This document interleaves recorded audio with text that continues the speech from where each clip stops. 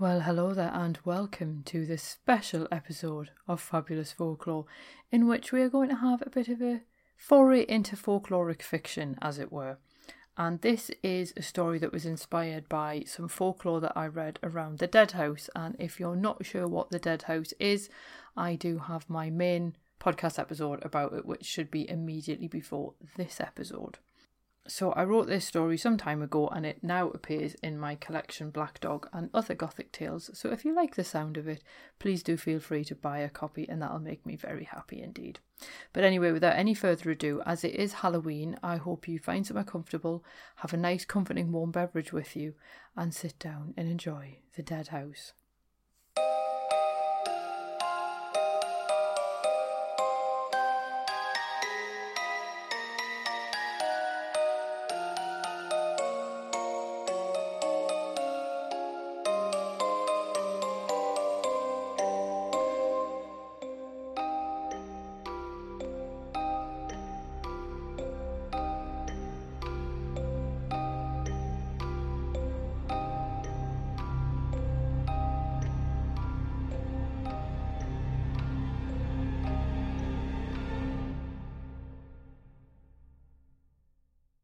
None of the other nurses will venture into the ground floor corridor of the East Wing at night.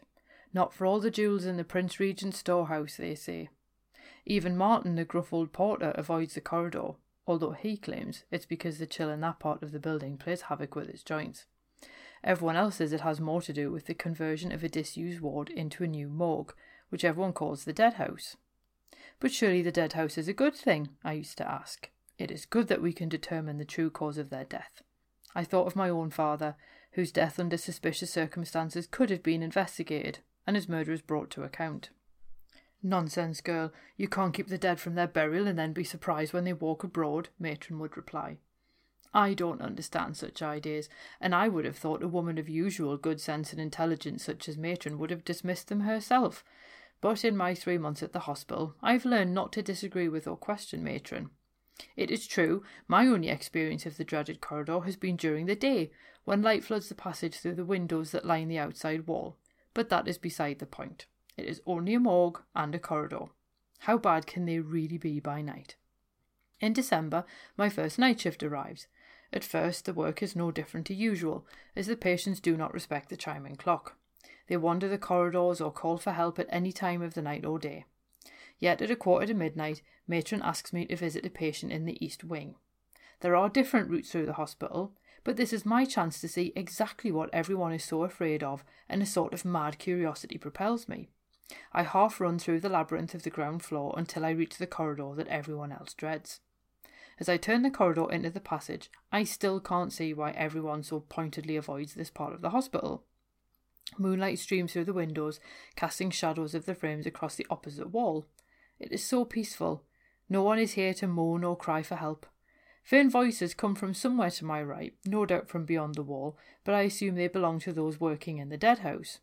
No one ever speaks of the morticians, and I wonder what their opinion of this corridor is. They must surely know its reputation, yet they work there all the same. What are they like, spending so much of their time around the dead?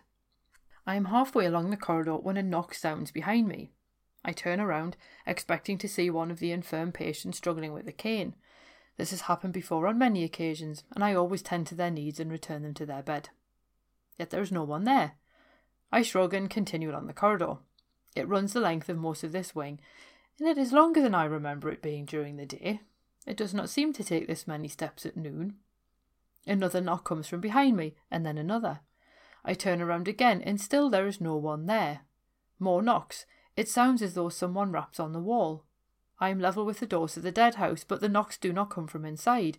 They are in the corridor, with me. Unease grows in my chest, and I start walking again, this time a little faster than before. This time the knocks are harder and more insistent, and closer. They are following me along the corridor. I speed up, close to a brisk trot, and the knocks increase to match my pace. I half consider going back to the Dead House, thinking some human companionship may settle my nerves, but I do not want the morticians to think me simple or easily swayed by the folk tales of others. No, I have a job to do, and I hurry towards the door at the end of the corridor. The knocks accompany me, and I resist all urges to look behind me. Surely there is nothing there, and if I had time to investigate, there would inevitably be a rational explanation. The world is a place of reason and science. This is merely a phenomenon of the latter. I must continue attending to my duties. The door stands before me, and I reach out to grasp the handle. Another knock sounds, this time from the other side of the door. I squeal and stare at the knob, expecting to see it turn. I stand rooted to the spot for what feels like hours. There is a church across the fields on this side of the building, and its clock heralds midnight with a chiming bell. The witching hour is at hand. The sound, halfway between a chime and a knell, breaks the spell. Someone, or something, knocks on the door from the other side. I run back along the corridor before the decision is completely made, and I reach the dead house. Even if they think me a simpleton for asking, I am determined to question the morticians on their understanding of the knocks in this corridor. Their knowledge of science is so much more advanced than mine, after all. They investigate the secrets of life and death, and there is little they do not know. Knocking pursues me along the corridor, and a second set of raps begins at the other end of the corridor, rushing towards me until I am caught between the sounds outside the morgue. I open the door and slip inside before my nerves can fail me. I confess that I've never set foot inside a morgue before. How could I have done so, when this is my first nursing post in a city hospital and the dead house is a new invention? Yet even with my lack of experience, I know that I'm not where I want to be. This is not the dead house, and I realise with a chill that I may not be in the hospital anymore. A vaulted room lies before me, the green bloom of moss clinging to grey stone. Its ribbed ceiling and smell of age reminds me of the crypt of St. Anne's, the small parish church where I played with my sisters as a child. We cared little for the rotting coffins. There are no caskets here, though, just bare walls and no windows. Unlit torches hang in wall brackets, and flickering shadows dance across the deeply pitted floor. I cannot see any source of illumination, or indeed anything to cast the shades that wheel and turn. Hello? I call a greeting, though I know that there are no morticians here. I just want to hear a human voice, even if it is my own. I turn back to the doors and I fall backwards in fright as a young man now stands between me and the way out of this place. He wears a fine frock coat of deep grey velvet that reminds me of smoke in a breeze, and a top hat of a black so deep it hurts my eyes to look at it. Spectacles rest on his nose, their round black lenses obscuring his eyes. I estimate he is perhaps 25, and his broad smile provokes an unsettling combination of both pleasure and dread in my stomach. "Excuse me, sir, I must return to the hospital," I say. "Must you indeed? And why is that, my dear lady?" The young man bows deeply, though I cannot help thinking he is insulting me somehow. "Matron will wonder where I am." "She sent you on an errand?" The young man moves away from the door, and I cannot help following his progress further into the strange room. "She did." "Then I wonder at your venturing in here if you are otherwise occupied." I scowl at him. He has a point, but I cannot tell him about the knocking. I don't even know who he is. "If you don't mind me asking, who are you and what are you doing in the dead house?" I ask. I know I'm not in the dead house, but it seems the only question to ask. Who am I? Well, who are any of us, really? Which of us gives our true name, and who among us allows others to know the real us? He laughs, amused by his own wit, although I cannot understand what he is getting at. "Excuse me?" "Never mind, my dear lady. In answer to your second question, I am not in your dead house." "No, indeed, you are in mine." The shock must register upon my face because he swoops forward and takes hold of my hands. He peers into my eyes as if appraising me for illness.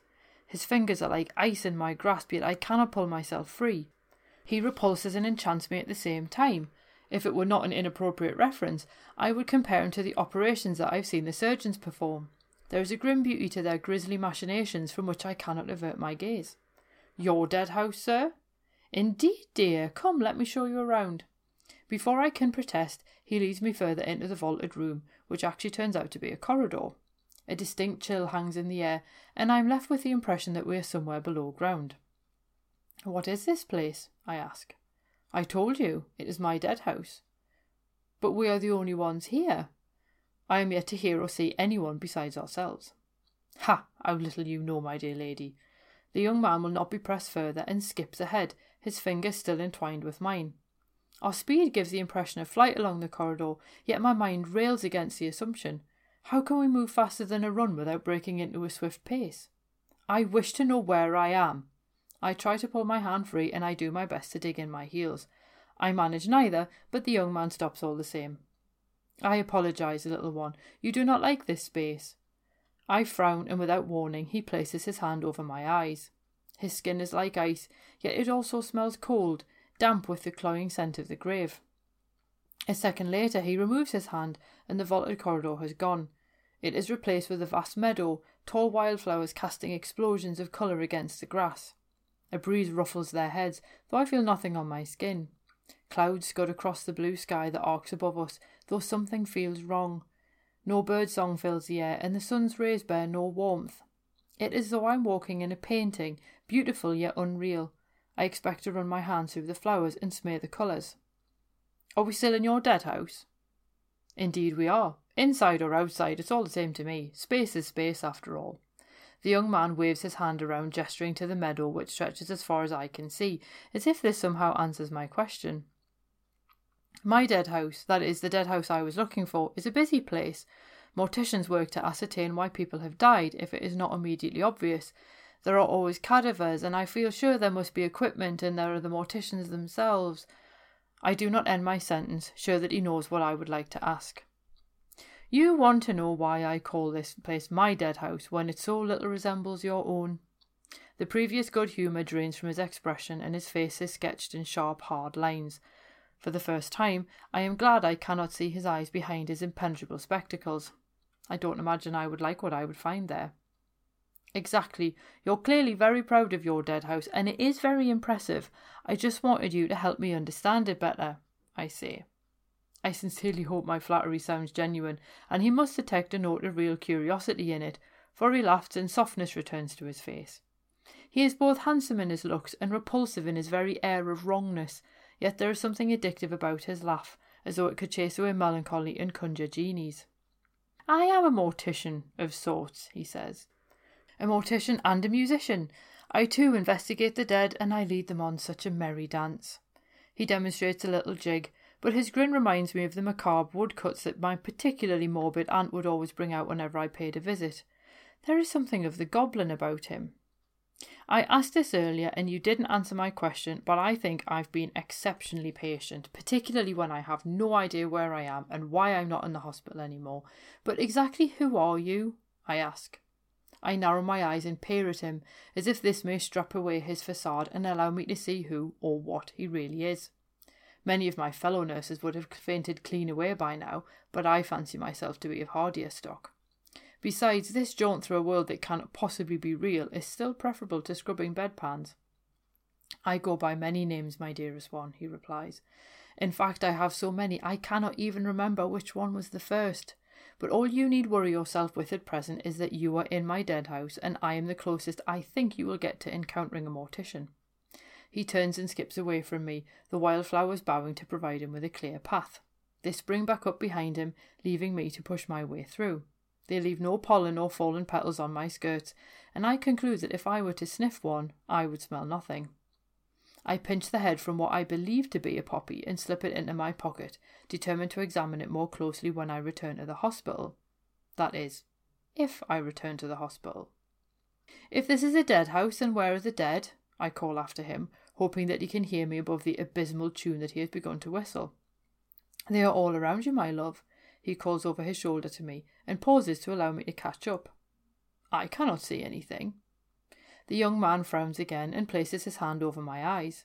This time I reach up and my fingers fasten around his own, but the sensation is too unpleasant, and I let out a small whimper.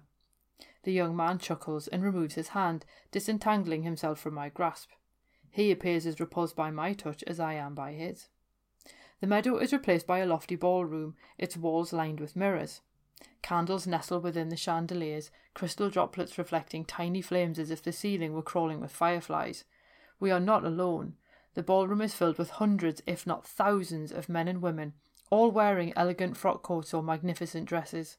The women wear their powdered wigs sculpted into fantastic forms, while the men wear more subtle wigs of delicate curls. I recognise this sort of garb from an earlier decade. These people look magnificent, but they are ever so slightly out of date. They all wear masks, and their dead eyes peer towards me. Do not pretend that this is also your dead house. I cannot stop myself from admonishing the young man, now dressed in a black frock coat, tri-corner hat and breeches. His spectacles have been replaced by a mask, yet I still cannot see his eyes. "But of course it is," he says. "And you wanted to see the dead. Well, here they are. Well, some of them. I couldn't possibly fit all of them in here." The young man snaps his fingers, and somewhere within the room a string quartet bursts into life.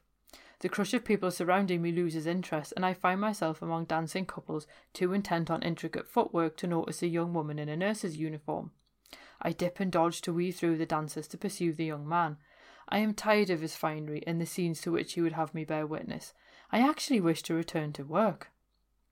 I find him standing beside a grand fireplace, in conversation with a young woman who bears an uncanny resemblance to the late wife of the hospital's patron. I tell him that I wish to leave. "Leave? But you only just got here, my lovely one." He pours syrup onto his words, but I am resolute. "I'm very grateful for the time you have spent with me, and I have seen some fascinating things, but I really should be getting back to work," I say. He looks at me long and hard, and I can see a raised eyebrow above his mask. He taps his chin with a gloved finger, and I know he has already resolved himself to allow me to leave. He merely wishes to prolong the suspense. "There is one who would speak with you first," he says. "Well, if it's all the same with you, I'd like to go back to work. Matron will string me up for this as it is." "Then what will a few more moments cost?" he asks. He moves away in his jaunty way, and I follow him. I do not see that I particularly have a choice in the matter. He has no intention of sending me on my way until he has had his fun. A woman dancing beneath the largest of the chandeliers drops her fan and whirls away before I can stop her. I stoop and pick it up, adding it to the flower in my pocket. Surely these will be proof of my absence and something to investigate once my shift is ended. The young man stops so abruptly that I walk into him, and the weight of his glare almost crushes me. He swiftly recollects himself and stands aside, so that I may see this mysterious person who wishes to speak with me. It is my father. Unlike the others, tall and elegant in their eternity, my father's skin is mottled, his eyes watery and blank, and the scent of the grave clings to his tattered burial suit. He looks at me, but there is no spark of recognition, no exclamation of joy. He merely stares. Revulsion sends shudders through me, and my stomach heaves. It's too much for my mind. I have been able to comprehend the ceaseless corridor, the painted meadow, and the grand ballroom as being figments of an imagination, not necessarily mine, but clearly someone's, but this is beyond my ken. All of the questions I had about my father's death are swallowed by confusion and sadness. Grief and despair collide, and tears spring to my eyes. Without speaking a word, I turn and flee, plunging across the room as fast as I can go. The dancers part from me, allowing me past. I dare not look at them, fearing that they will have taken on the same appearance as my father. The illusion has cracked, and I no longer want to see. I reach the double doors at the far end of the room. They are the same as the doors that lead into the dead house and the hospital. I grasp the handle and turn, but the door does not give. I rattle the knob and release a string of profanities that might curl the toes of the most seaworthy sailor. I glance in the mirror and see the dancers continuing their macabre dance. Their reflections remain glorious. The young man appears at my side, no longer in his finery, but clad once more in the outfit he wore when we first met. The ballroom disappears, replaced by the vaulted room in which I first encountered him. "You were not pleased to see your father," he says. "Would you have been, to see a loved one so decrepit?" "I've never had parents, so I couldn't possibly imagine. But I assume you want to leave now." I glare at him with all the hatred and anger that I can muster, but he merely laughs off my abhorrence and leans against the doorframe. "Why can I not open the door?" I ask. "This door only opens one way. You may enter through it, but you cannot leave, except on one very special occasion." "And what's that, Halloween?" I spit at his feet, convinced he is as possessed by morbid superstition as the idiots that I work with. "Not at all. You heard the knocking, but you did not ask the right question before you came in here." "And what question is that?" I ask. "Oh, you've heard it 1,000 times, I expect. Knock, knock." "Who's there?" I mumble my reply, astonished that I've been outwitted by a tedious joke. "Indeed." The young man makes a show of removing a silver pocket watch from his waistcoat and checking the time. I fear he will grow bored with me before I can find out how to leave this place. "Am I dead?" I ask. "Not really, no. You're not alive, but you're not dead." I don't understand. I'm getting so tired of your riddles and half-truths.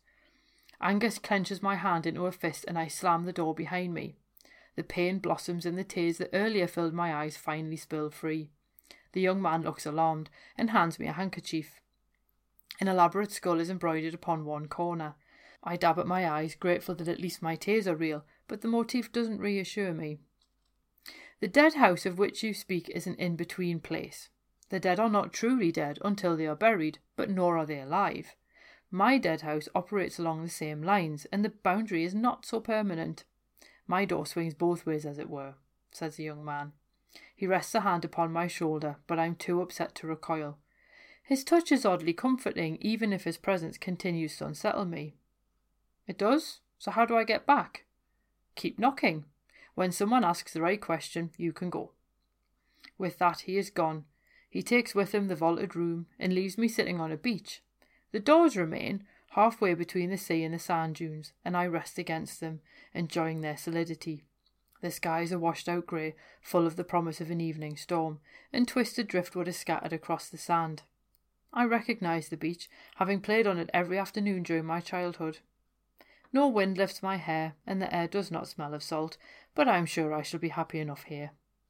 I remain seated for a little while longer, lost in my memories, until I remember what the young man said. I pull myself up and stand at the door. I make my fist and knock.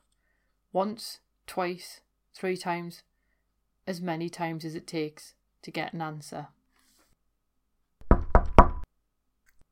I do hope that you enjoyed that tale, and if you did enjoy it and you'd like to have your own copy of it, you can find it in Black Dog and Other Gothic Tales, the link for which is below. And this entire short story collection is inspired in some way or other by folklore. And in the meantime, I hope that you enjoy this most auspicious of days and have a very, very happy Halloween.